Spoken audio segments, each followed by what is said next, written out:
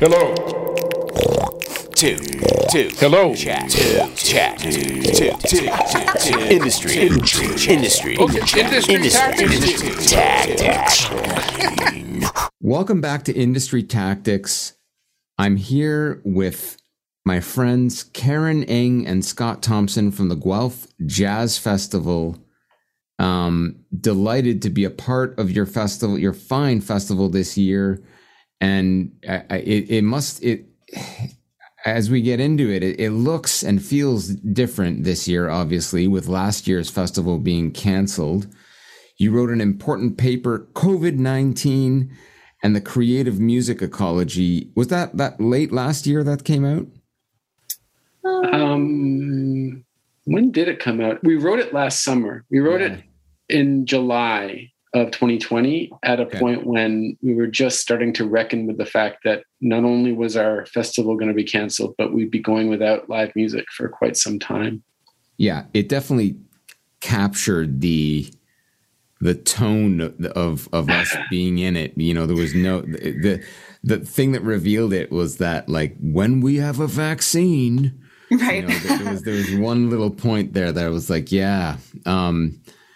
it definitely captured that spirit that we were all in. And I don't know. I just love to talk with you about that paper. I think it captures a lot of the philosophy that you've been trying to kind of, or just learn about from each of you, what you stand for, what you stood for at that time, as we've been trying to figure this out. One thing that came out from me was that quote where you kind of say that the principal reason we got into all of this was people, right? And relationships. And that kind of has felt, we've had to work really hard on that piece alone. But I don't know, do you want to,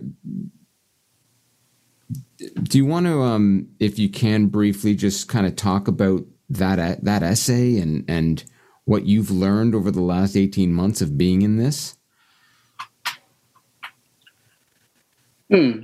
How to distill that essay? Yeah.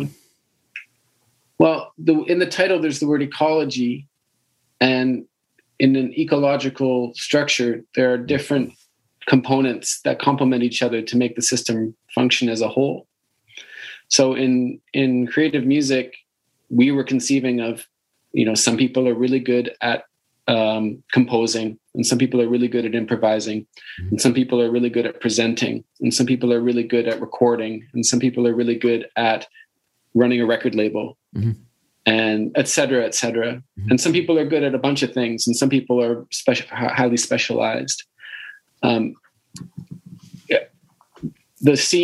field is good and healthy when all these different people can contribute in the different ways to serve the music and to help each other.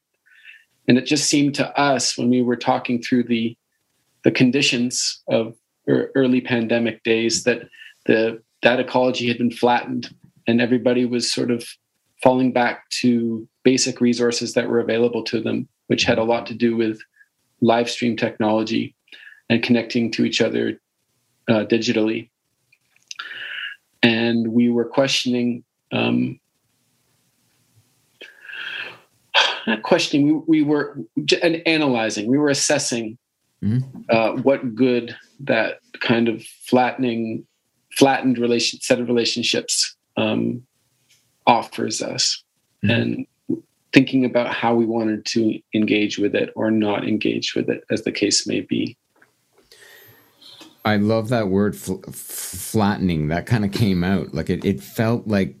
I mean, we're all connecting right now on Zoom. It feels very, like a dimension is missing, right? From a big dimension. So I saw we're on the Industry Tactics podcast here. I saw some of the tactics that you chose as wise programmers, not necessarily. I also like the way you kind of kept it professional and weren't necessarily. You were bold in your stance, but it's not to say that don't live stream. It's just that you weren't as interested in live streaming.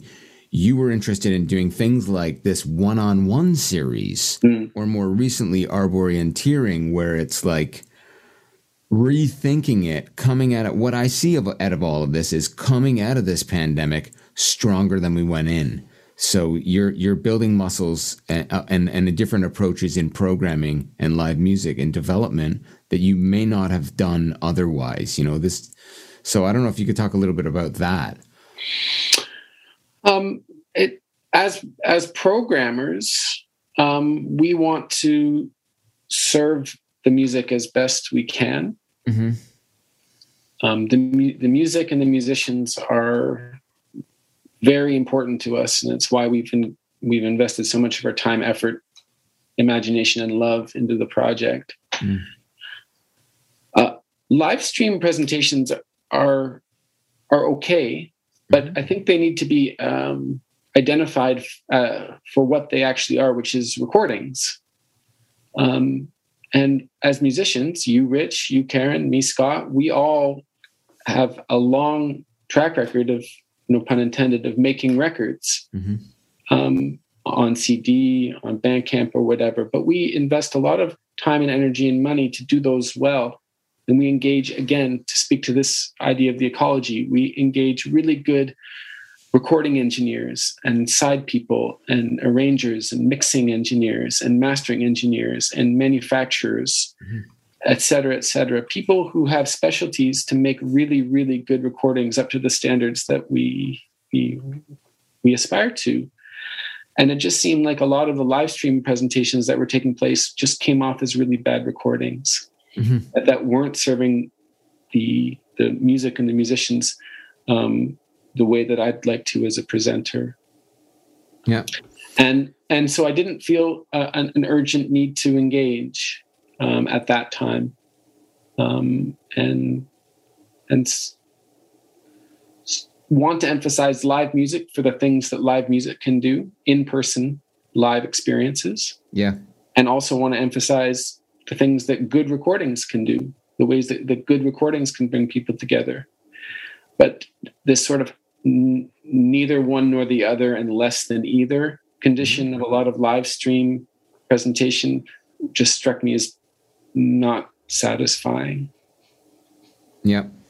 Were you both faced with pressure to jump into the live stream game? Because I like how bold you were in the way that that's one of the things that comes out of that essay that I feel really makes a case for, you know, rethinking, like, we're all super imaginative people. I don't necessarily think that falling into the live stream game is here or there. So did you face any pressure from people saying, hey, why aren't we doing this? I don't know if I'd use the word pressured. I think that a lot of it was happening, and if anything, that made it an easier decision. And I think just in all of this, I mean, we're talking now in this time where things are still pretty uncertain and things are still being canceled and having to move online. And I just think that I'm so grateful that we are in a position where we're able to make that choice. I think that there were people who felt way more pressured where they had no choice. This is how they were going to make their money or how they were going to get the exposure or connect in this way. That they just wouldn't have any other opportunity to do so.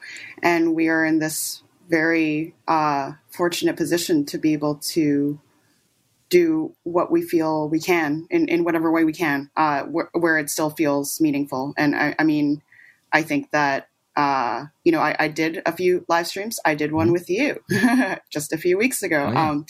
And, it'll be broadcast and people might watch it and enjoy it. But the reason why I did is because I got to sit in a room with all of you and make music. And that is still the point for me. And it's still the point. I think for any of the music that we present, a lot of this that's coming up at our festival, it's just such a joy to know that we're giving space for people to be able to connect again and play music together again when they haven't in maybe a year and a half. And that joy is going to get to be experienced firsthand by people who will be there outdoors firsthand and get to be a part of that. I think there's just so many layers of connection that just aren't possible digitally or mediated through a screen. It's just not possible, and that's not sometimes what people are looking for, but that's certainly what I'm looking for the reason to make music or to perform.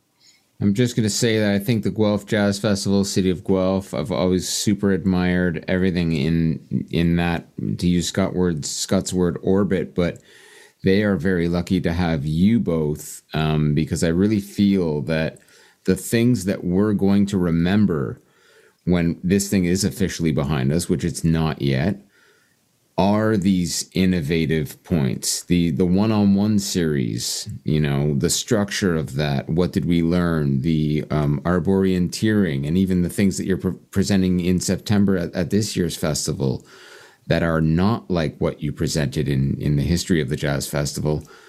That's going to help define how and what we do down the line, I think. So it's really interesting and it's inspiring to me to see presenters like yourselves pushing the envelope, not necessarily, I don't want to say falling into the traps of what we're all just trying to figure it out, right? So no one's wrong in any of that's these, right.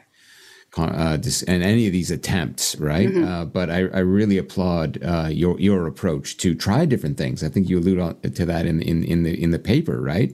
Mm-hmm. We get out of it stronger. So thank you.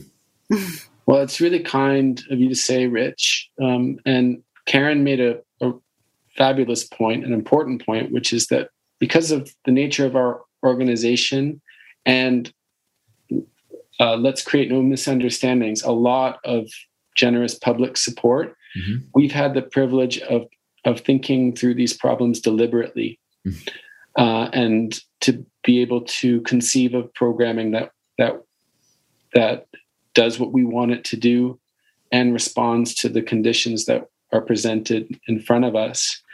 And in our own small way, I'd like to think that the work we do is that of public intellectuals. We're trying to make certain comments about the role of different kinds of music in society, in the local community, in a broader community, regional, national, international. And the choices that we make reflects those ideas. I hope you're right. I hope that some of the choices we've made will inspire people to perhaps think in new ways about the possibilities of live music and culture for the next set of challenges that we might face in the years to come. Yeah, I think in this time that we're still in, and knowing that we've come from a time where everything was so difficult to decide, or things needed to be so meticulously planned and labored over, and measuring risk or whatever, that it's I don't know what any of our programming is going to do in terms of like directly inspiring other people, but just maybe as a reminder that it's still possible to sort of imagine things, like in this crazy time where it's like so hard to imagine things or be surprised by things or any of that it's still possible. I mean, it's and that we should keep working towards that. Otherwise, I don't know, it would just be such a shame, and like, I know it's hard, but I think it's good to remember that you still can imagine. Yeah. And you go ahead. I was just going to add to that the artist is, of course, a creative actor, but the curator is also a creative actor. Yeah. If she or he wants to be one, and we take that to heart. You are definitely not phoning it in this year. It's like every move needs to be figured out, and I know you both naturally do that. So anyway, it runs September 14 to 19, gentle listeners. Get out to Guelph with masks on and support this gem of a festival in our country and community. GuelphJazzFestival.com for the full lineup. And this is an exciting episode with a thinker who has considered many of the things that you are both talking about in that paper, Nick Fraser, who is performing at the festival this year, yes? and was also the star of my God. Arbor orienteering. You broke the internet. Fretless Wanderer himself, yeah.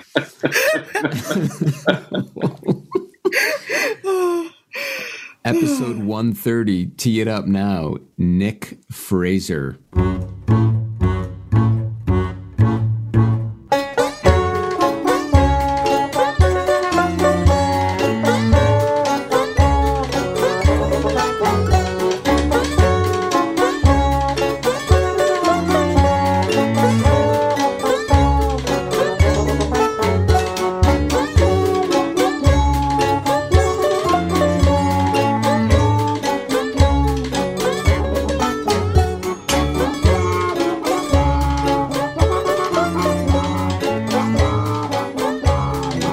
Okay. Recorded? What? Hello, Teleborg. Thank you for welcoming Nick Fraser into our house. Hey, everybody. Here I am while you eat. Yeah, while you eat, it's we are live. I mean, we're not actually going live to do anything. No, but I like the feel of we are live. It just feels better. We could go live. You want to double stream this to our? You got a ding dong? Okay, fuck it. We don't want to do that. No, I'm barely above Doug Ford in my tech. Oh shit! Yeah, that recent report that came out that he's like rocking 1994 Blackberries is so inspiring. I mean, I'm running a Dell system right now. Perfect. So we're all family here. We're all crusty, hiding. You know. Yeah, that's for sure. Yeah. How do I find you today on this day?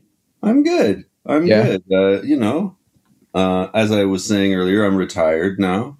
That's how I'm viewing my professional life during the pandemic. And just, That's kind of cool, actually, to take that take on it, right? Because I've been contemplating, like, what the fuck is, what is retirement? I mean, like, yeah, what if you were retired?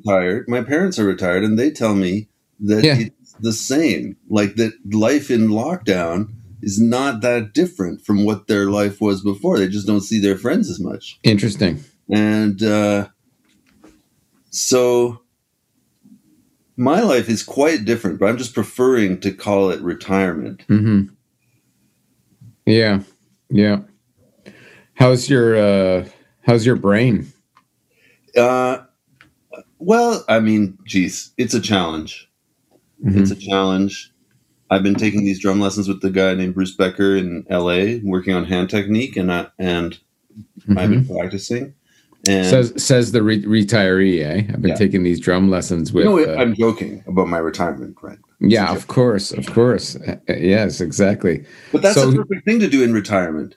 Take drum lessons, like explore a hobby that you haven't really given full. That works. It works if I didn't know who you were, right? But yeah, that's awesome. That's awesome. So what's his name in LA? Bruce Becker is his name. He's a hand technique guy, and he anyway, just you were asking about my brain and like the concentration required to practice things that I am like learn new things on the drums that I haven't learned before. Oh, great. It's significant. Yeah, that's so inspiring, man. I've been doing the same. I've been taking guitar lessons and trying to unwire some of the, the knots, I guess, or the old ways of doing it, Right. Are you trying to, like, in all seriousness, are you trying to fix that stick on stick shit that you do that you can't seem to undo? Yeah, I'm trying to break some bad habits. I have struggled with repetitive strain injuries and playing injuries for pretty much my whole career. Like since I started getting serious about the drums, like since I was 15 years old. And so every once in a while I have to kind of deal and rebuild my hand technique and try to find some new pathways. Wow. Otherwise, it doesn't look good. You know, you can youthful exuberance can make up for a lot, but now you're an elder statesman. Yeah, exactly. Yeah. You what are you picking up from Bruce Becker? Like, is he making some breakthroughs in any of these areas that you're talking about? It's been good. I've had about 5 lessons, and I'm working on different ways of holding the sticks and holding my body and using the rebound. And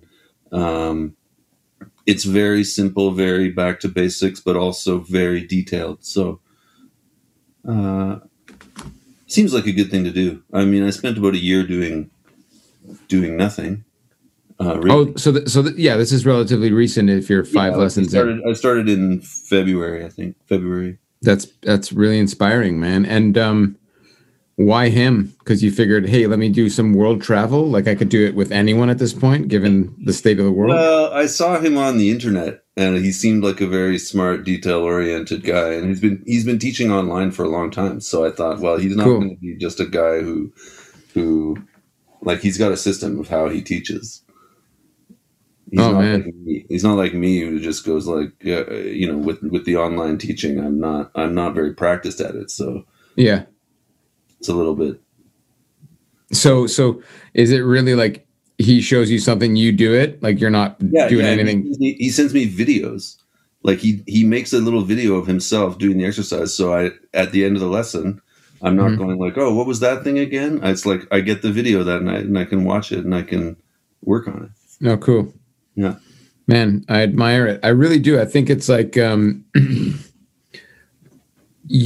have so much respect for your work and the way you go about it and how serious you are about it. You know, like, I just, and I love the fact that you're studying right now. You're continuing to kind of move forward, you know? Well, there's only that's the only direction we have. It's forward. As far as I can tell. So far. Yeah. We may question that as we go, but let's go back. Actually, let's go back. So you're 15, and where did you grow up, and how did you get into this mess? Right. Early retirement. Right. Okay. I grew up in Ottawa. Well, okay. Wait. Before that, I grew up in Quebec. I lived in Quebec City till I was about 10. Oh wow! And I always wanted to play the drums. You know, classic banging on pots and pans and stuff. And my mom worked for CBC. And how did I not know this? Is that how we got onto the Randy Bachman shit? Your mom worked for CBC? Oh, possibly. She used to work for CBC. Okay, keep going. Sorry, stay on track. I will not mention his name again. I promise. Lord Voldemort? Yeah, exactly. And then the wormhole began.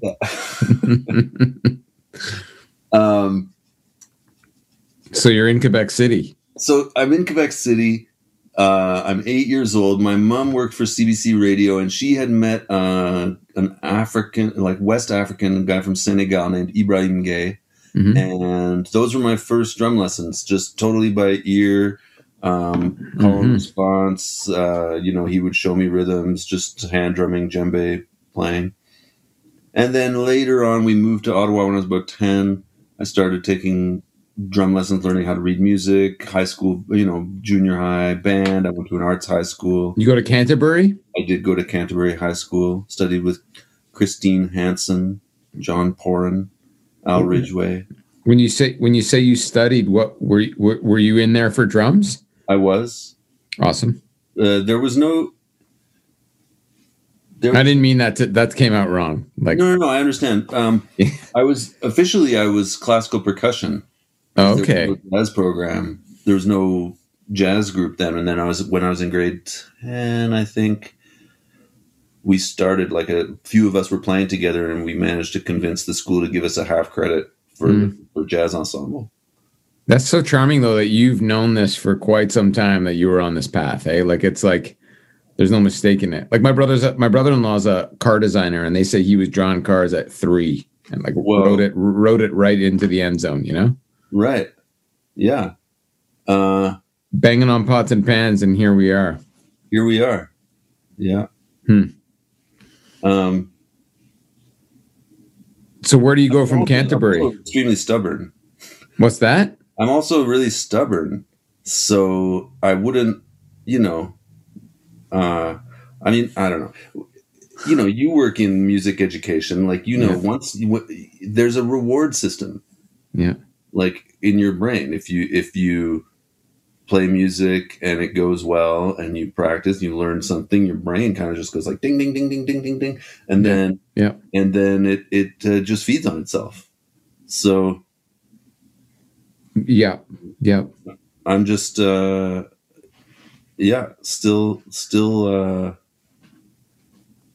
looking for that crack. Yeah. I can relate to that. So you enjoy.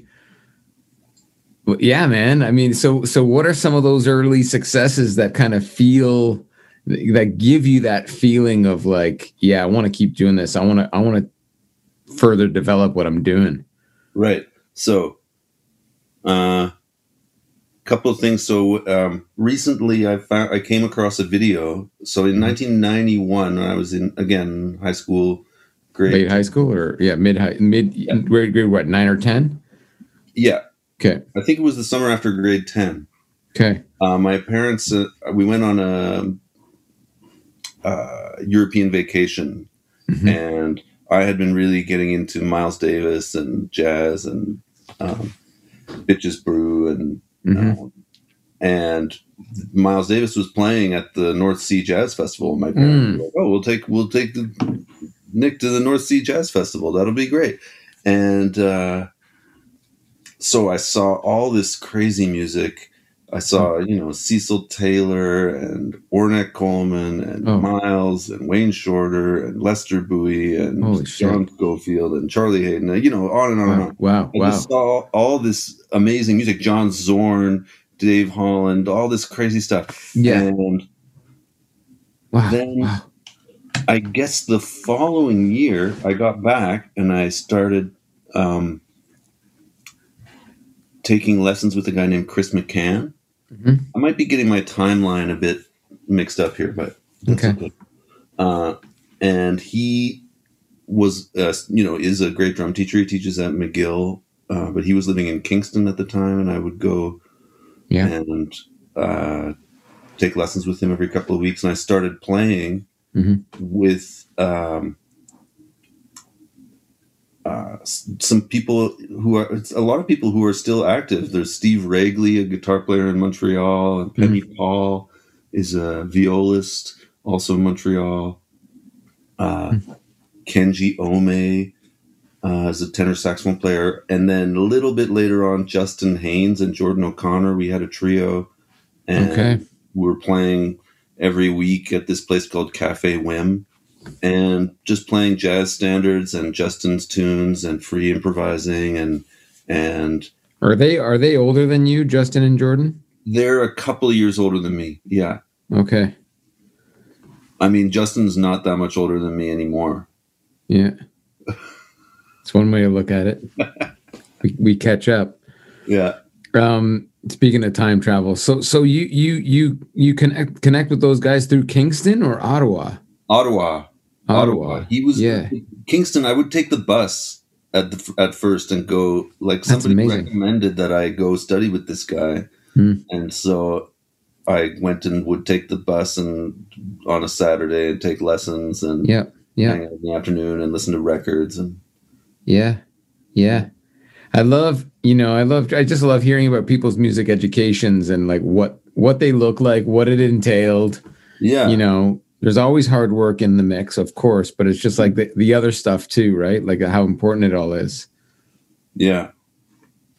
And I mean, I think how do I put it?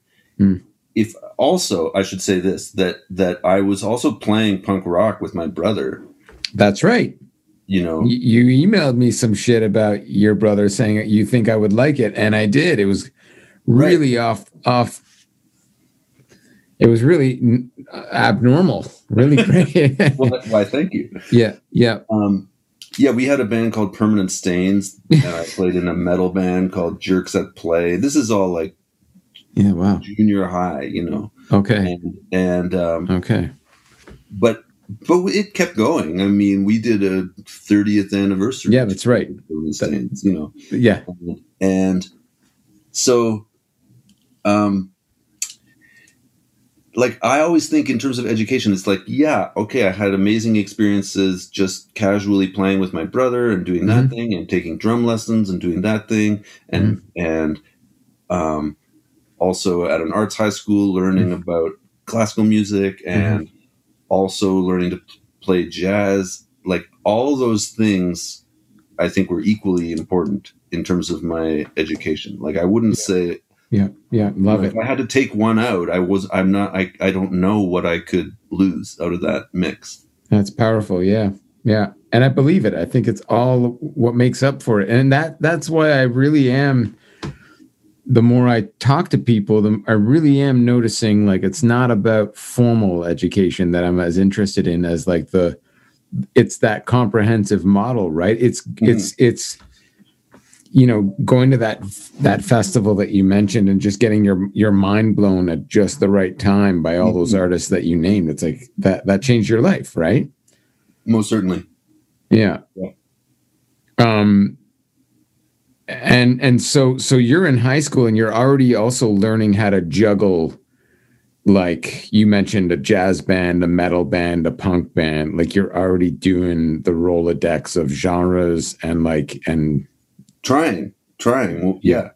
You know, because I see that, like, that's who you are now, is like, I mean, maybe, yeah. Yes and no, I think, because like I did sort of settle more into jazz, and I did definitely go through a few years of like pretty extreme jazz snobbery. Okay, let's get to that. I'm interested in that. So you finish. How does it work for you? Wait. Yeah, go ahead. I want to say that like, I don't even know how to put it, but I don't think of myself as a jack of all trades. You know, like, I don't think of myself as somebody who is able to play quote unquote all styles. Oh, okay. No. And I like a lot of different music. Yeah. It's like somebody said that, you know, the piano player Django Bates. Yeah. He had a business card apparently in the 80s when he lived in London, or maybe still lives in London anyway. He had a business card that said Django Bates, piano, one style. Nice. And I think that is kind of like I like that. It's a better goalpost than saying like, oh, I want to be able to play all styles. Yeah. You know? I like it. And no, what I meant more so was not that you were all over the place with genres and that's who you are. What I kind of meant was like learning the juggle of just like being a band leader, being in so many other projects. Like, you just like, it's a universe when we get into your work, right? It's like, and it's I think it's kind of definitely obviously grounded in jazz, right? Like, that's so. And you started that young, just in terms of the juggle, I think. Yeah, I think so. And I think, I don't know, you know, I think a lot of people's experience with jazz is like they don't actually like it that much. You know, they study it because it's the way they get to go to school and keep their kind of band geek identity. Yeah. You know, but I feel like I really love it. I really just love that music. And I see that. And I want to keep playing it and keep working on it. And it's due to many of those early experiences, you know, being able to hear certain people or whatever. Yeah. And so you're in love with, by the time you leave Canterbury, you know it's jazz, it's not classical, it's like you're on that path. Yeah, then I went to McGill University for 1 semester, and I dropped out. Whoa. I moved back to Ottawa. I had a gig playing standards 3 nights a week, backing up singers or just as a trio or backing up horn players and so on. And You 1 semester. yeah. What happened? Oh man. Just wasn't what you dreamed of? At the time, McGill was a really conservative school, and I just had a hard time adjusting to that, and Okay. I don't know. It didn't feel like it didn't feel right to me. Like didn't meet what you have expectations going into university. It's like, this is the thing. This is going to be the thing, right? This is going to be I don't know. I think we put a lot of importance on that journey, on that experience. Hey? Yeah, I think so too. And I think, especially as musicians, like I think if you go for like business, you're not going to be like, this is not cutting it, man. This is not what I dreamed of for business school. But I think for music, you have that romantic preconception of what it's going to be and what it's going to do. Yeah, well, that's the thing is that I thought that I was going to find my people. Yeah. And then that's interesting. And I didn't quite find my people. And then I thought, well, wait, maybe Justin Haynes and Jordan O'Connor, and maybe those are my people. Maybe I should get back to Ottawa and go and play with those guys some more and get, Yeah. And so you did. What I did. That's what I did. I mean, and I guess I was right. I mean, who knows? Who knows? I could, if I had stayed there, maybe I would have found my people. So who knows? That's the joy of this, right? We only know it unless the time travel does happen, at which point have fun reliving that shit. But yeah, I'll miss my ear training exam again. This is great. Okay, so you ride that out. That's and is it cool? Like, are you starting to feel like by doing that 3 nights a week and building off of that in Ottawa, you're moving forward? Yeah, I mean, I only did that for about a year and a half or something like that, and then Jordan and I moved to Toronto, and we. I mean, I feel like when I first I was living with a guy named Dom Solol. Yeah, bass player. Maki. Yeah. We were living in a house together, and with a piano player, Josh Latour. Okay. And that was one of the only times in my life where I've really had like the music house where we're playing all the time, and there were always sessions and recordings happening. Wow.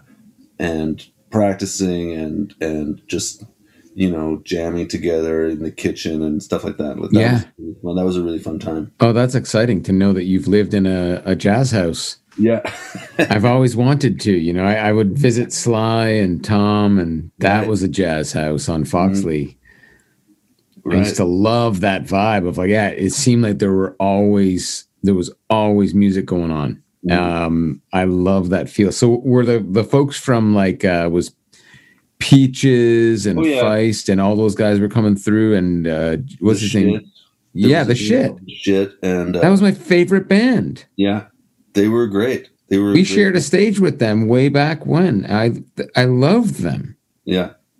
So you were in with that whole scene. You were living in that house with the Shit. Living in that house with Dom and amazing. We played it. I played.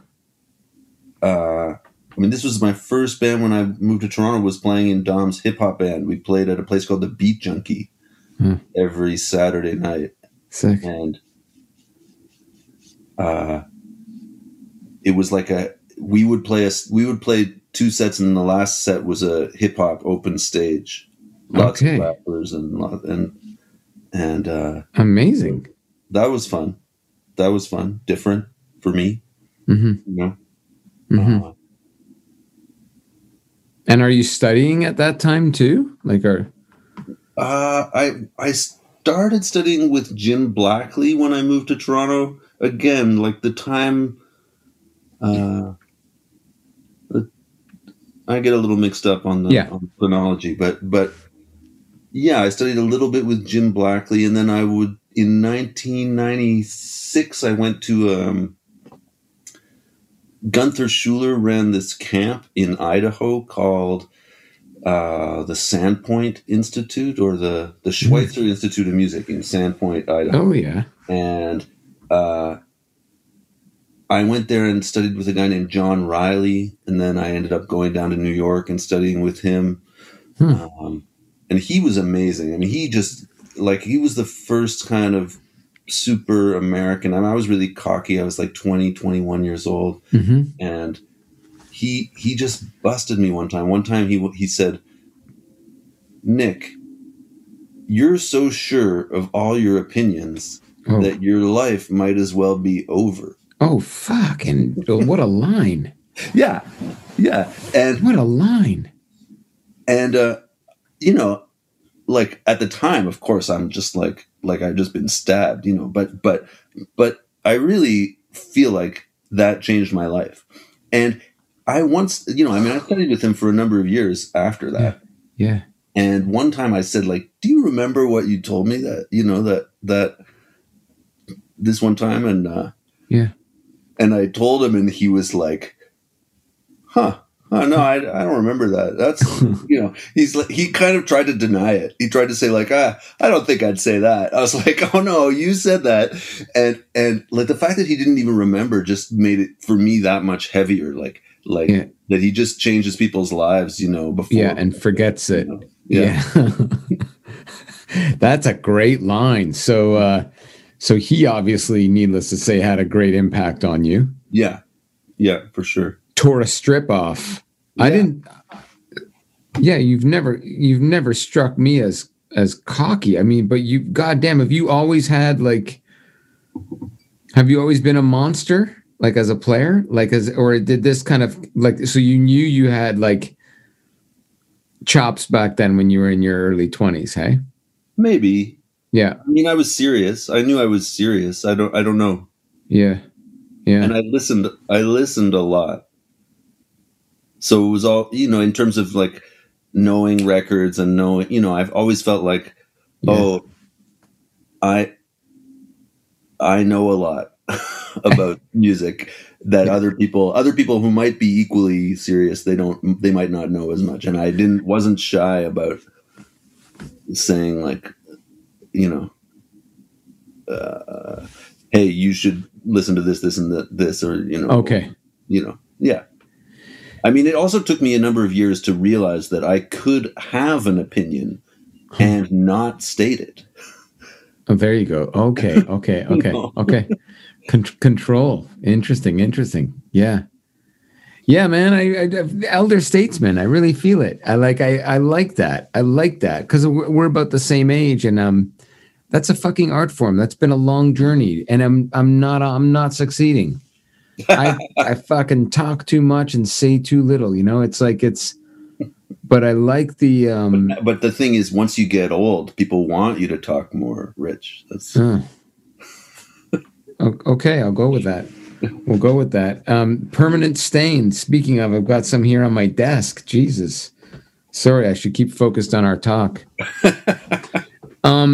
So listen, I've heard a lot about Jim Blackley. Like a lot of the drummers I know in the city of Toronto have come across him. Like what did he impart on in your life, in your work? Impart on or impart on your life? This is gonna, I don't know, but this is gonna be a tough one because wow. I mean, I'm trying to figure out how. I'm trying to figure out how to put it delicately or like diplomatically. But basically, he and I didn't get along, and I didn't last that long with him as a student. Okay. And I felt like he was not.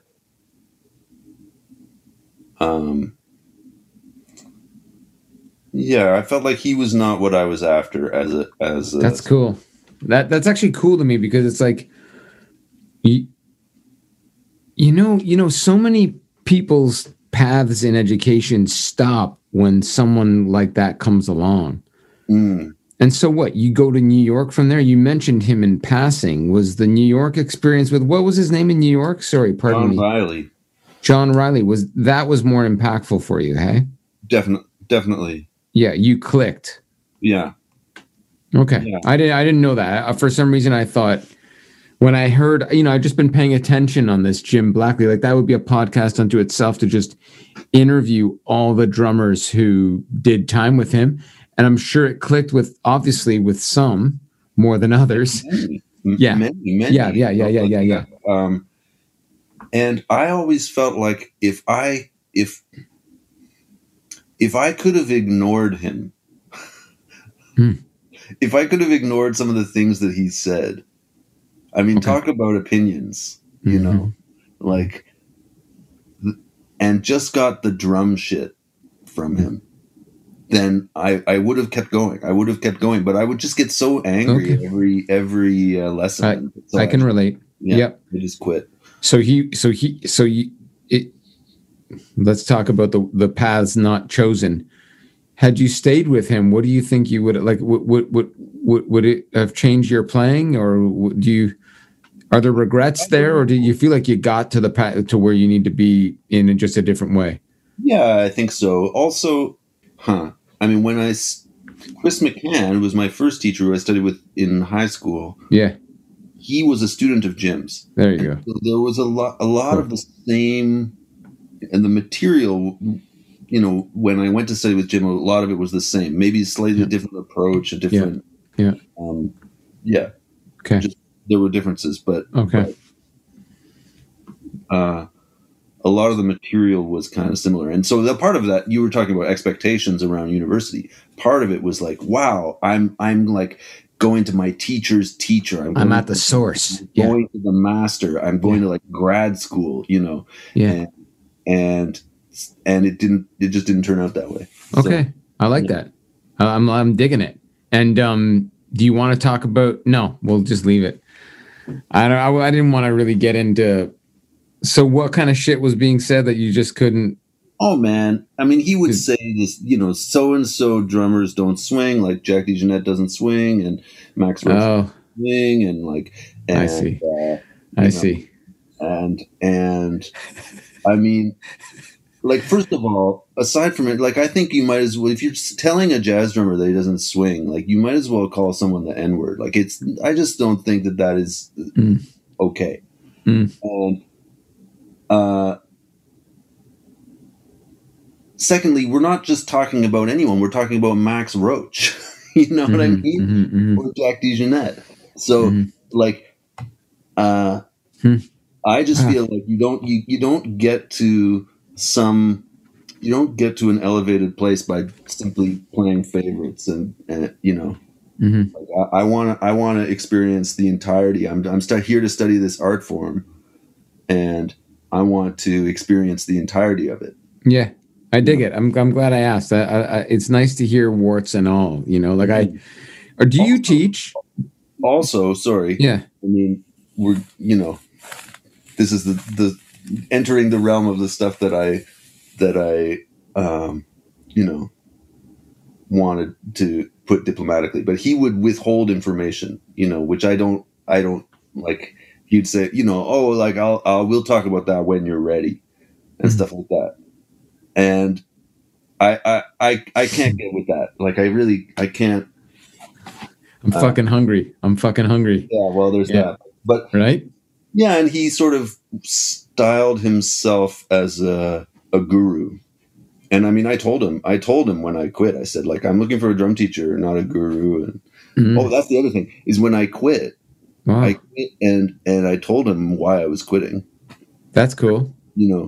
And he lost it. Oh boy. He's yelling at me. I got my head up my ass. I'm never going to make it and all this stuff. Yeah. So anyway, Yeah, no, I don't want to. I like reflecting on those relationships that didn't work as well as because I think it's like this is part of the education, man. Like warts and all is like you had to do that to know what you wanted more of and go in a different direction. It all makes sense to me. I'm not saying it's like it's all some bullshit cosmic destiny, but I really appreciate those weird paths where it's just like, oh, we don't jive at all, but I'm learning a shit ton because of it, you know? Right. And I mean, I did learn a lot. Oh yeah. I'm evidently. I was going to ask my follow-up question for that was going to be, do you teach? Do you do a lot of teaching? I think you do, right? I do. I mean, I teach at U of T, and I get, I don't know, 6 or 8 students a year. So it's not, and I teach some privately, but not that much privately. And it's a nice pace for me, or at least I'd say while I'm being before my retirement. Yeah, I was going to say for a retiree, that sounds like hard work. Yeah. Before my retirement, it was a nice pace for me. Yeah. No, but I mean, all of this affects that, right? So have you laid the line on any of your students? With arrogance like you're displaying here, you might as well not even be alive. Sorry, my paraphrasing was bad, but I liked it.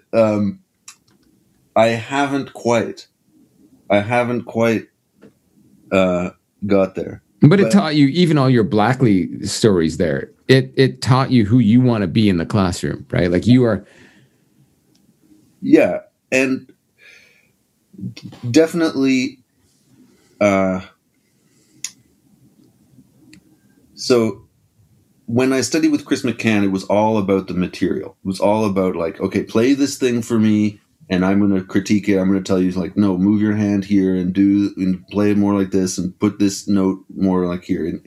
And I mean, he heard me play. Mm-hmm. He would never offer any kind of musical critiques. And then the first lesson I had with John Riley, he said, he was like, he had heard me play the night before because we're at this camp. And he said, there's this phrase you play all the time and it sounds stupid. You shouldn't play it.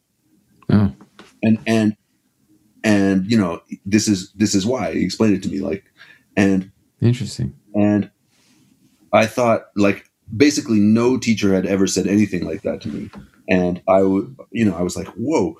That's bold. It's pretty bold. Yeah. And so I try to hold kind of both those approaches, like the detail-oriented approach and the more specific musical critique approach. And if Riley was able to unpack why it didn't work, you went along with him for the ride. It wasn't just like I'm going to tear a strip off of you because I'm insecure. He wasn't a hard ass sort of for the sake of being a hard ass. Yeah. He cared about your development. In other words, yeah. Okay, all right. Do you need to take a break? Or are you feeling okay? I'm feeling great. Let's play some music. Let's play some. I'll slip it in after. But can we play? I don't know. Anything inspired by our talk so far that we can cut to? Shit. I meant to make a list. Damn. Serious? I'm honored. Let's play your list. I said I meant to make a list. I didn't make a list. No, let's play it. So what did you put? So I'll stop. Oh, fuck. I'm pulling up the Permanent Stains Bandcamp right now. God damn it. I love it. Here we go. Well, let's play some Permanent Stains. I mean, you don't have to play it. Just give me a title. Green Sucks. It's only 1 minute long, so, you know. Okay, here it comes. Let's take a 1 minute break with Green Sucks.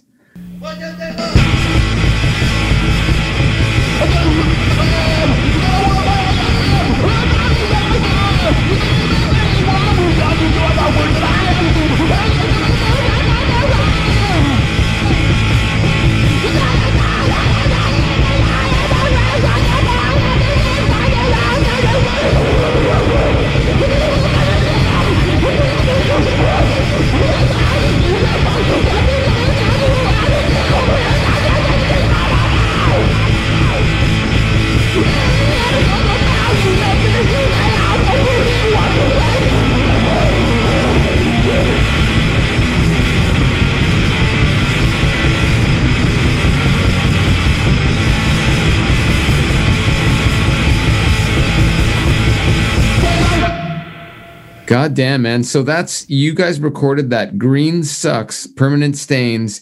You recorded that in Ottawa? This was early 2000s. Oh, sick. So is your brother still at it? Is he still a weirdo? Oh, no, sorry. This track was 1997. But is he still a weirdo? Yeah. Yeah. Yeah. Is he he's a musician, or what, like, what's his... Yeah, he has a band called World Provider. Okay. He's the World Provider. And amazing. Less active these days because he has a I think 6-year-old son. Okay. So the last few years he hasn't been touring the world. Is he in Ottawa or in Montreal? In Montreal. Great. He has a podcast much like yours. It's called What Is This Music? Very cool. And where he interviews musicians. And I'm with each passing episode, I'm getting more and more insulted that he hasn't asked me to be on his show. Oh, now this won't help. Oh, that's great. I can't wait till this comes out if he doesn't beat me to it. So good, man. That's awesome. I love the fact that we played, of all of your catalog, we're playing Permanent Stains. Yeah. No. We'll get into it. Let's improvise your list. I like the fact that you were considering doing a list, Nick. That's so exciting. So we already mentioned Justin Haynes. Yeah. We have a duo thing. It would be nice to play that, something. Yeah, I agree. Talk about Justin in your life if you can, about the, if you're okay with it. I don't want to, Of course. Talk about somebody who, as a young person, you go like, what is a serious musician? Like, what is a talented musician? And just to have somebody who was a couple of years older than me, who wanted to play with me, and who we would listen to the same records and get along, and just to have somebody who was that talented and serious as a model and sort of a mentor was pretty special. Did you guys go to high school together, or how did you meet? Jordan and I went to high school together until Jordan dropped out. Like, Jordan dropped out in September. Okay. Still September. But and so we had played together a little bit. Yeah. And then I don't know, they just asked me to play one of these gigs. Funny how it goes, eh? Funny how it goes. Yeah. And Justin was like an extremely complicated guy, but really in the early days, he was just very like a kind of a born leader. Like, he was writing music all the time, very serious, very smart, and not that he wasn't those things later on, but he did kind of spiral a little bit. Somebody said the creative spark became a forest fire. Whoa, I know. Great lines. Yeah. Great lines. Yeah,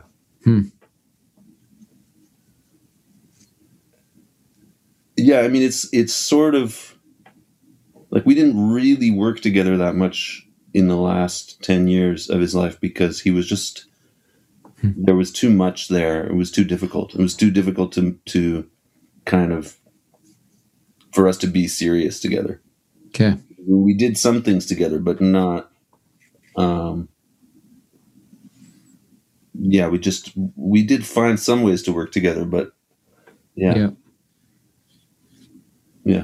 What were some of the most, if we could play a track or two, what would you pick in terms of like something that means or is special to you and for obvious reasons? What I was thinking of, I don't know if it's going to work with the podcast because it's like the tracks are really long. They're like, yeah, let's do it.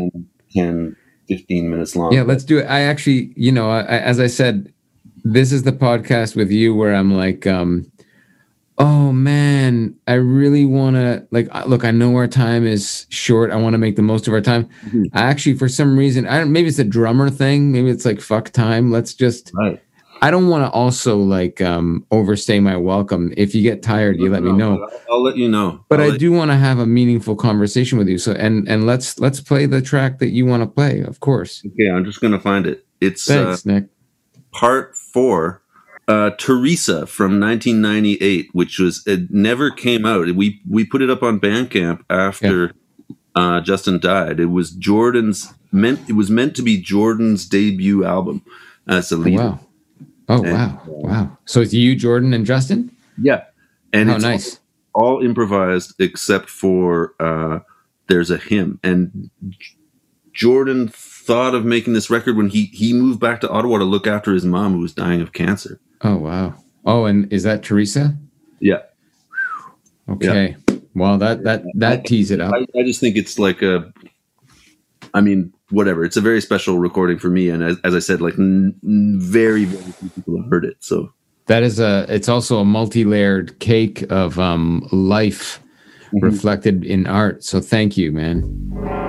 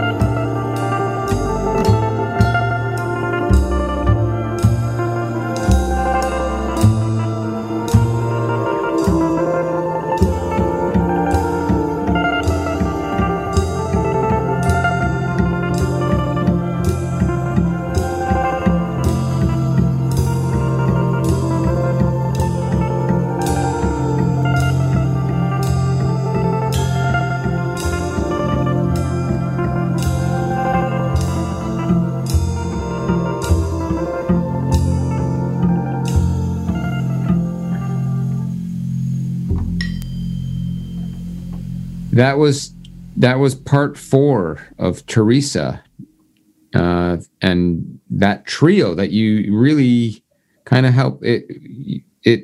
I don't know, that's one of your earlier groups, right? Yeah. Is you, Justin, and Jordan? Yeah, like from when I was 15 years old, learning to play, was playing with them, and learning. But you record that when you're 98. You're a little further along, and obviously, I was 22. They were 24, 25. Yeah, this is great.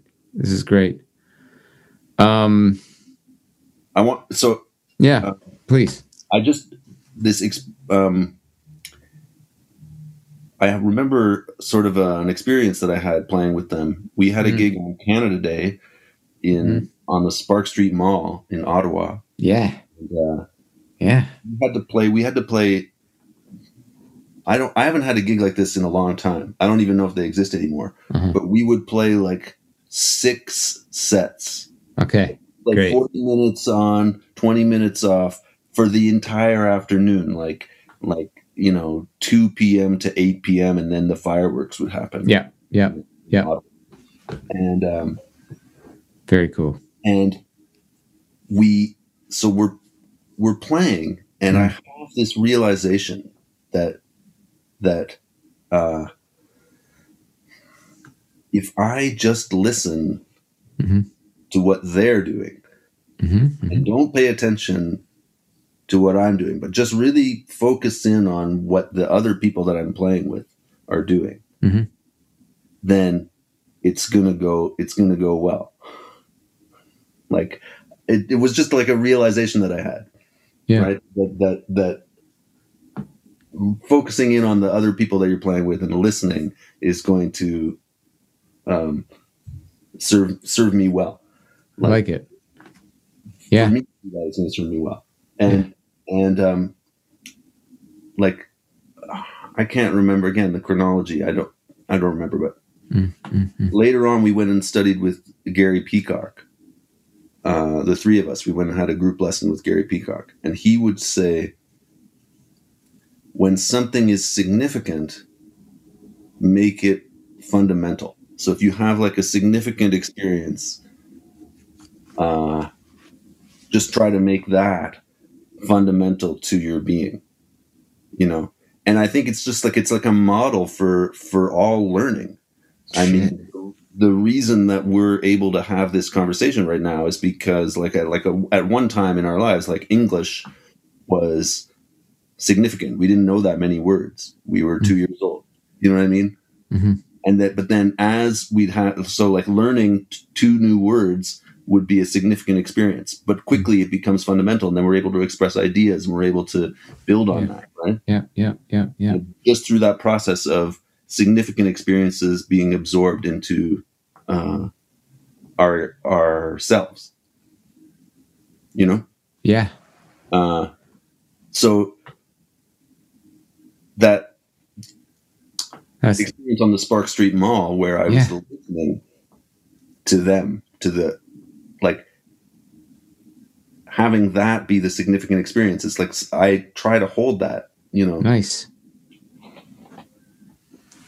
Has it worked? I mean, it seems so like just that moment, but like, I love that you had it, first of all, while playing on a really weird day in a really weird context. Right. You're like, fuck, I got nothing else to think about here. But boom, this like huge meaningful moment, right? Well, right.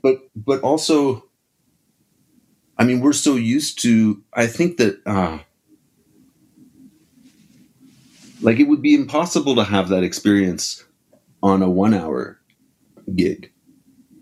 Yeah. Like, you need to kind of like get rid of all your shit. Just keep playing, and get rid of all your shit in order to go like, oh, okay, now I can actually hear and actually just like not focus on my shit because I'm just playing the same shit I played last set. Yeah. You ever think that's the thing about like different, I mean, just different approaches to making music, like the 7-hour raga or the 2-day experience, like how some of that might unravel over a I mean, here we are, Nick. I'm deliberately, like, the minute I hit record with you, I was like, for some reason, I don't know why. Well, because I value your brain. I want as much time as I can get, right? But I'm disrespecting time in a lot of ways, right? I'm just like, and it's just like, I'm full respecting you, but like I want to play with that, right? And like the idea of doing a 7-hour raga, what happens along the way? What changes to you as you're just experiencing it? I often wonder about this, right? If we're doing it all wrong in the 1 hour set, which often seems the case. Well, you played with Dave Clark. I mean, Dave Clark is like, he's very committed to playing these long sets. Sometimes it's spiritual. Yeah. And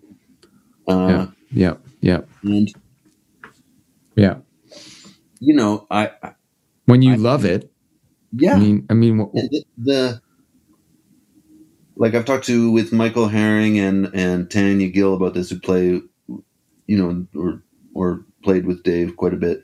Yeah. They said that after, if they would do a little tour, say they'd go to Montreal and Ottawa or come back, and then the next gig that they would do with someone else, they'd play a 40-50 minute set or whatever, and then they'd take a break, and Tanya and Michael would be looking at each other going like, wait, what are we taking a break for? Yeah. We're just getting going. We've got 3 more hours of this. Yeah. And what you talked about there with just listening, it almost seems cliche when like if you said that in a lesson, I bet your student would just go like, yeah, okay, listening while you improvise. Yeah, sure. Yeah. But I think you're talking about it from a much different. For some reason, it just feels different to me. The way you remember it. When was this? Canada Day? What? 1992. It obviously was a moment where, but it's like, yeah, of course, listening. But no, for some reason, it struck you a different way. It's like it actually meant something. It meant a lot more, I guess. I don't know. Well. Do you ever think that there's a way in which you can't try to listen?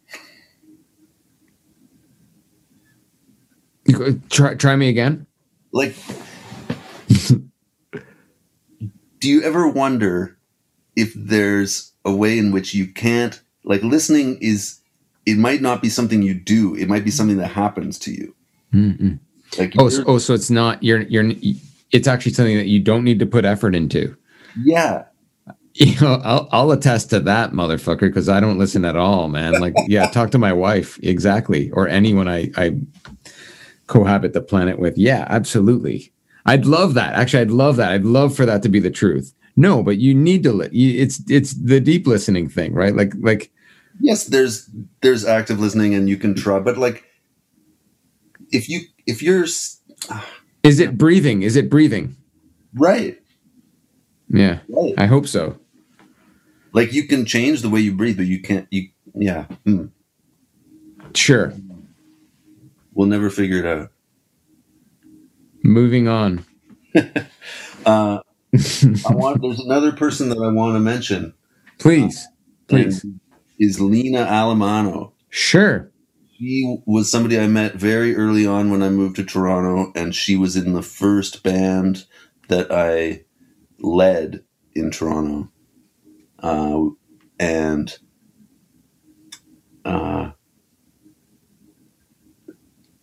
she's a monster. Trumpet player, composer, band leader. Yeah, and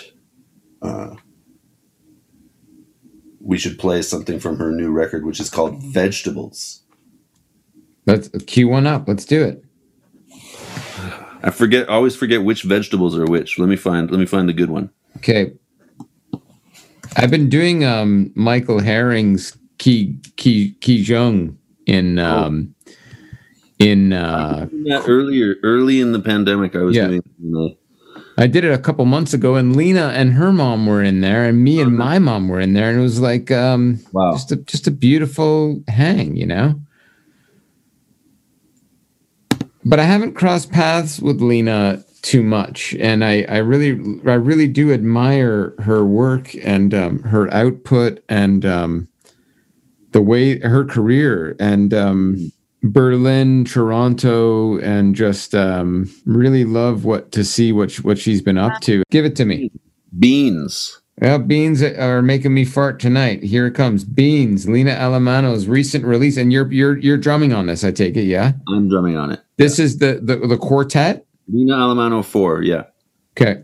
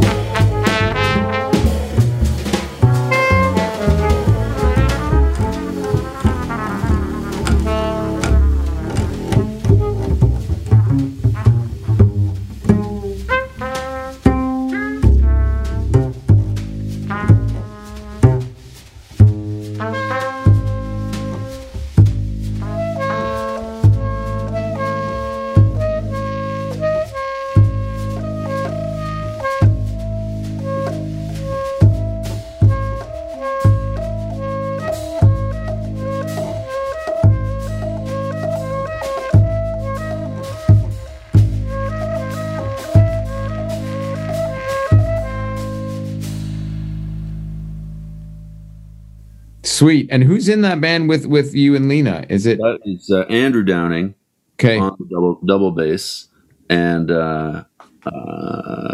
Brody West alto. Damn. So you found your people, hey? Like you said it earlier, you went to McGill, and fuck McGill, but you found your people. What has this been like? Do you feel like you found your people? Yes. Yeah, evidently you found your people. When I look on your website and I look at your discography and I look at you found your people, man. And I don't know, I'm just so inspired by that. I really think your musical family, it's a universe, as I said earlier. It's like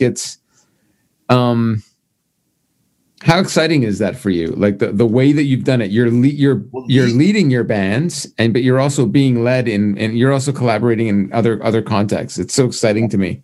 Yeah, and it's these days it's not that exciting. No, I always thought the Apocalypse would be more exciting, but yep. Like you would think there would be drummers at the Apocalypse, like for fuck's sakes, right? On a mountain with lava, right? That's how it should have gone. Yeah, I volunteer.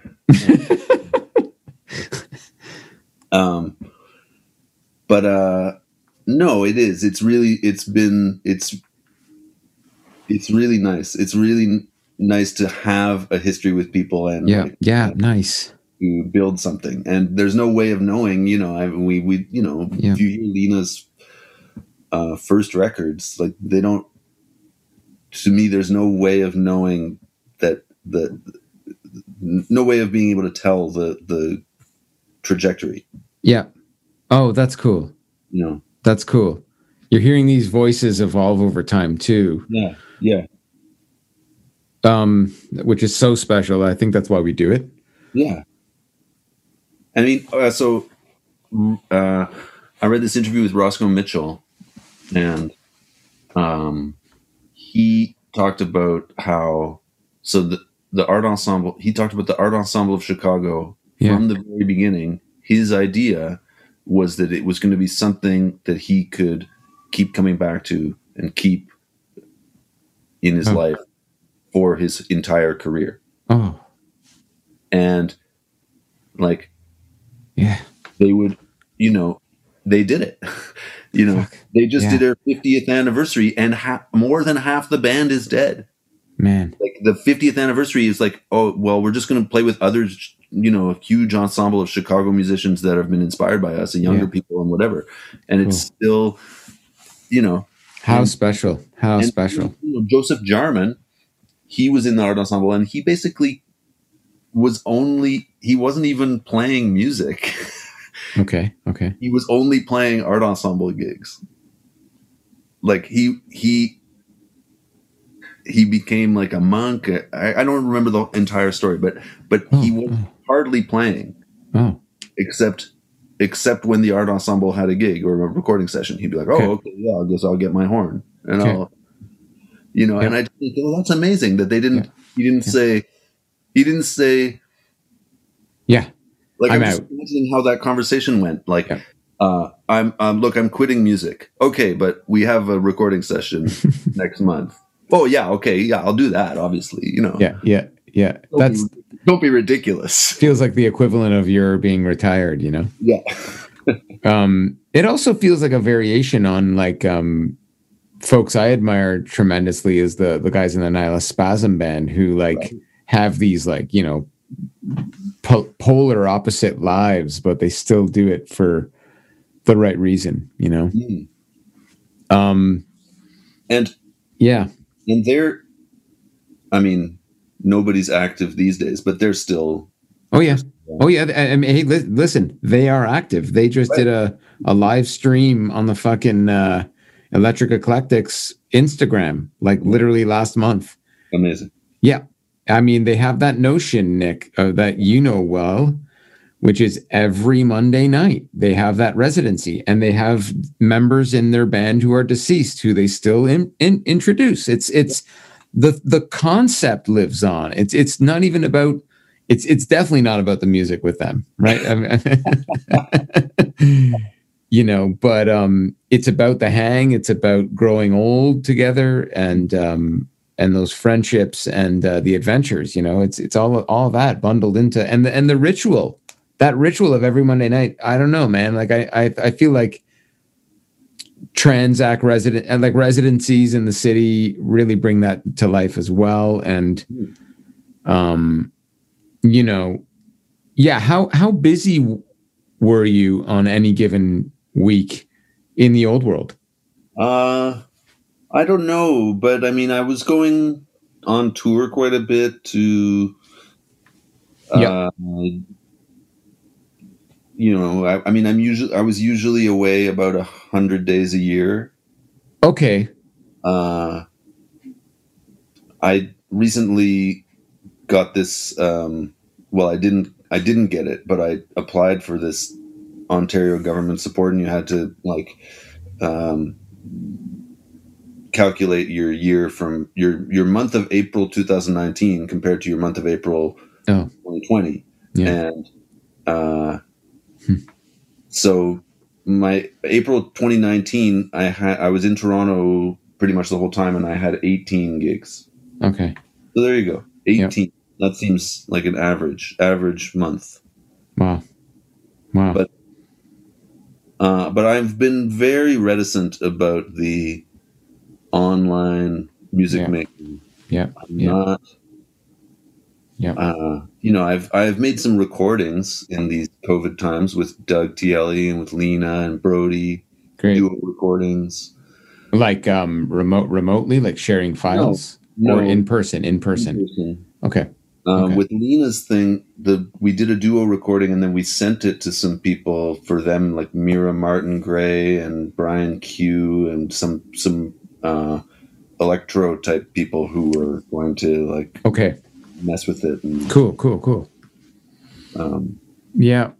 So there's a little bit of that happening, but in terms of the live streaming thing, I haven't yet gone in. Mm-hmm. Although the guys from Peripheral Vision are bugging me to telling me to get an Ethernet cable and a SyncSpace account, and so by the time it's the streets, I might be. Industry Tactics will keep you posted on where Nick is at in his journey of staying connected. I mean, it does feel a little. I get why the reluctance. I really do. You know. Mm-hmm. Well, I don't really enjoy them. Like as a listener. There you go. Yeah, there you go. There you go. You know. Let's start there, right? Exactly. Like it's, you know. And I mean, it's the internet, so I can see like a well-filmed. I mean, I think they stopped doing it, but the Village Vanguard had a thing where it was like in the Vanguard, well-filmed, live streamed, cost $10 or whatever. Yeah. And I thought, well, that's really cool, you know, really great. But also, like, that band has got a YouTube video that I can watch for free. That's like some live in Europe concert, and right. You know, it's equally well filmed, and it's you know, I don't know. I hear you. I mean, the exciting part is the connection, and I think forging relationships that might not have been there otherwise. You know, you know. But also just for me on an artistic, like for me taking away the sound in the room, like being that's it. Same room as the sound. I don't know what it's for. I mean, I love recorded music. Yeah. But it's really not. To me, the work I do is really dependent on that real time, real space interaction. Yeah. No, I mean, I hear you. It doesn't translate. There's a gap there, eh? Like it's. So I can't wait to get back to it. You know, I mean, I'll probably do some outdoor things this summer. Yeah, I hope to. You know, inch back to whatever it's going to be. You know. Yeah. Hey, we should play some more music. We should play sketch number 50 from my new album. That's good. That's good timing. Upcoming new album on Hat Art Records. Look at you, man. You're like a fucking young Randy Bachman with a dream. Hey, why are you playing? You're literally playing all of your own music. Like, way to go, Randy. Jesus Christ. Yeah. All right. Oh, man. You can clip this one. But I heard Randy Bachman the other day, and he played this song called Gotta Keep the Summer Alive. And it is literally taking care of business. Like, it goes like this. Gotta keep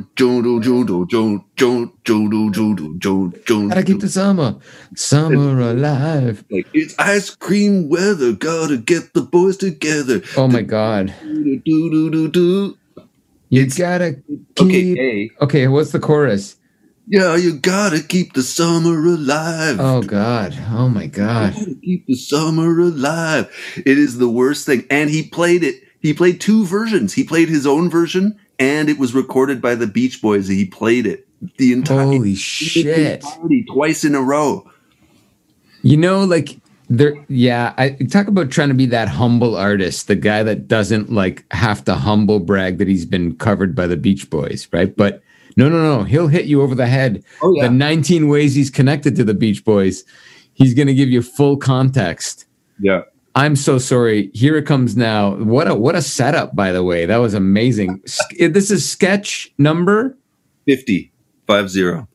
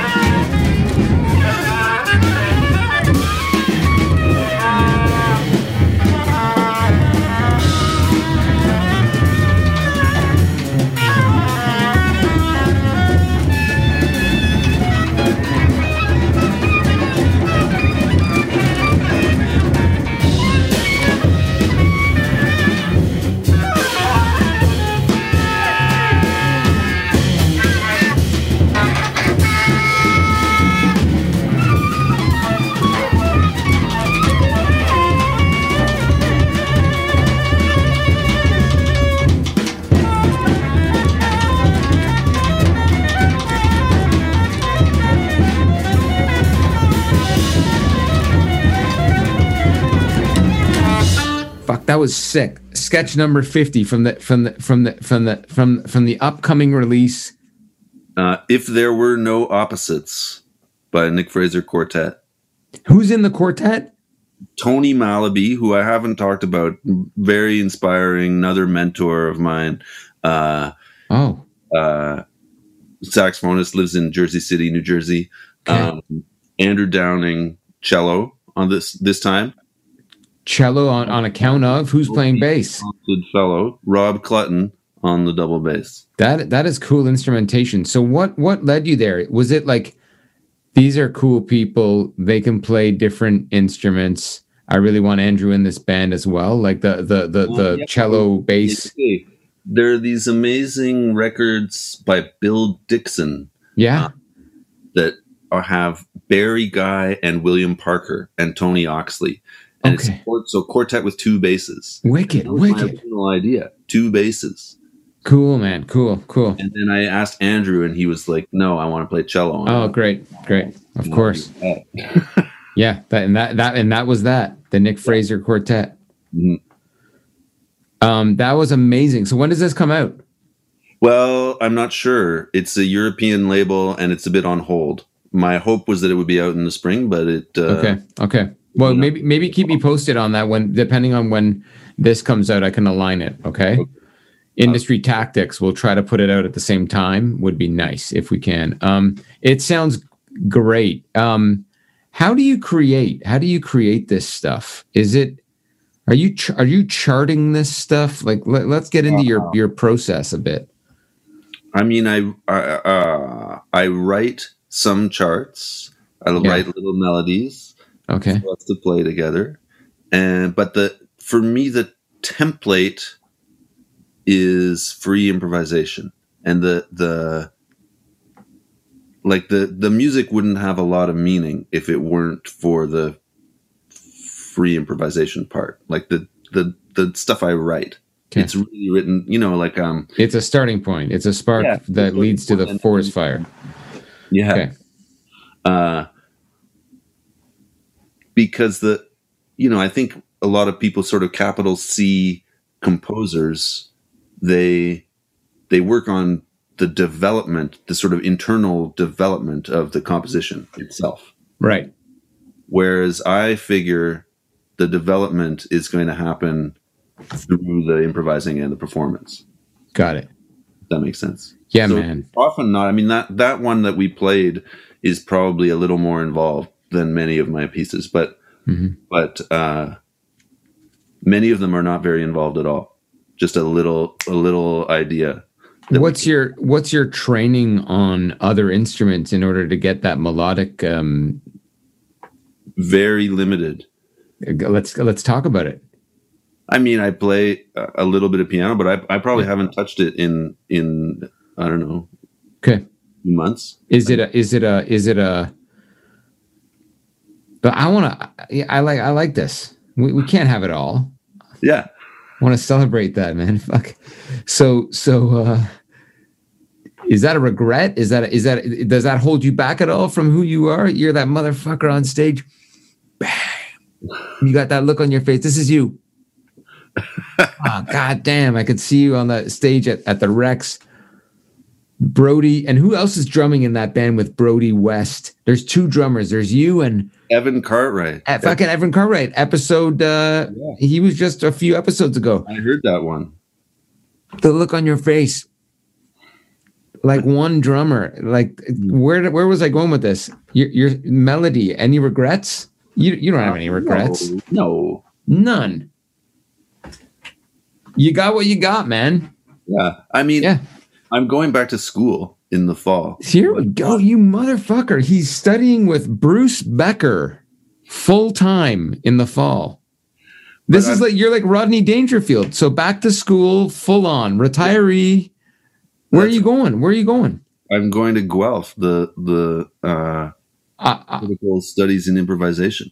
But part of what was so that's exciting to me about that was that it's not a music degree.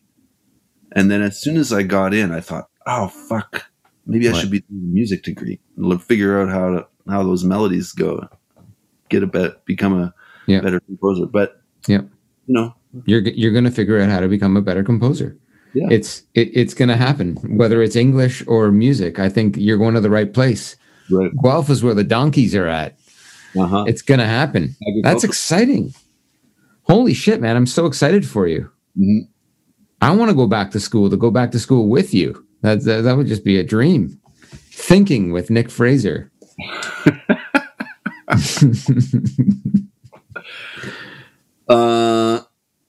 So Yeah, man. Huh? Should we stop? Yeah, we're going to stop. Okay. But I gotta just talk about your as we wrap up, like all of these beautiful, like go to nickfraserthedrummer.com. Is that your website? Yeah. And dig into Nick's discography. And I mean, like your relationship with Brody seems like there all of these musicians that are in that Definitely. that discography, you know? I don't know, man. I just really admire your path and what you've achieved, and Well, thanks, Rich. you know, I'm wishing you well as you now, like you're just continued learning. You know, it's really inspiring to me that that you shared that you're going back to school. And where do you want to go from here musically? Like, what are some of the projects that you've got cooking? Oh, are you making a joke, man? Come on. I'd like to have one gig. You know. Oh, yeah, Like- fair enough. No. Constant clown, man. Constant clown doesn't even know when he's being funny. Well, fuck. There you have it. God damn it. God damn it. Yeah, I mean, I'm playing. Ostensibly, there's some touring in the fall that hasn't been canceled yet. Yeah, that's kind of what I meant. Is like, or recording projects and such. I'd like to have one fucking gig. Yeah, I didn't mean to end it on that damn note. Give us one nugget. Give us one golden nugget that if you're a young musician coming up, you might share with our listeners if you can. Oh man. Well, Justin used to say that music is its own reward, and I think if you look at it that way, then you'll be constantly.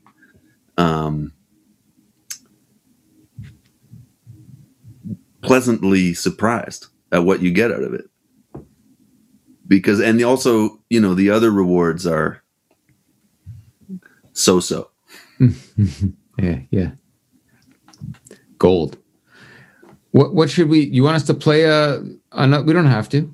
I can't think of anything, but you mentioned Brody West Quintet. Yeah, let's do anything. That sounds great. Let me just find it here. Yeah. Maybe we did like a fast, maybe First Wave, I think. No, consider it done. So here it comes. First Wave from Clips. This is Brody West Quintet featuring the one and only, well, actually not the one and only, Nick Fraser and Evan Cartwright on drums. Hey, thanks so much. Take good care of yourself. Thank you. You too. I'll see you in IRL sometime. Sounds good. All right.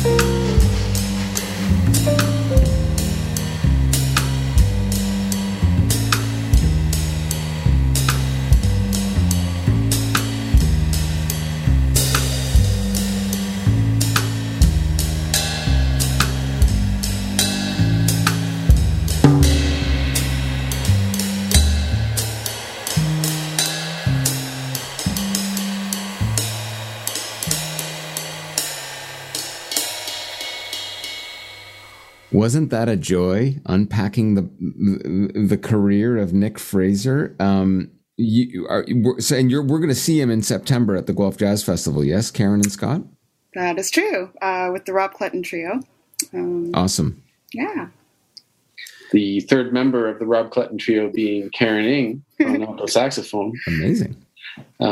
Which is a pleasure to be able to present. Rob's trio with Nick and Karen made, to my ears, the best record in 2020 in the field. And Nick is, of course, all over it. Mm-hmm. And then he's playing in the Revival Ensemble, which is a 12-piece orchestra led by Ted Crosby, playing Duke Ellington and Billy Strayhorn's Far East Suite 3 times in city parks through the long weekend.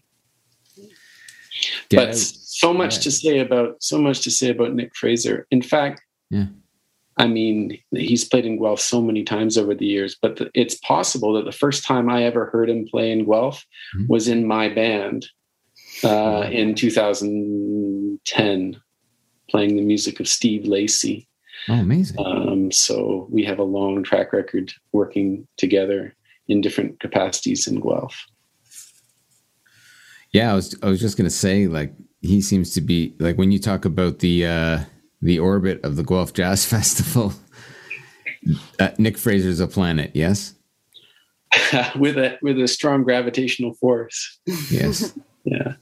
It's interesting because when I first started going in like the 90s, I would go to the Vancouver Festival, and Vancouver had a really dynamic scene at the time, but it seemed like every band had Dylan Vanderscape as the drummer.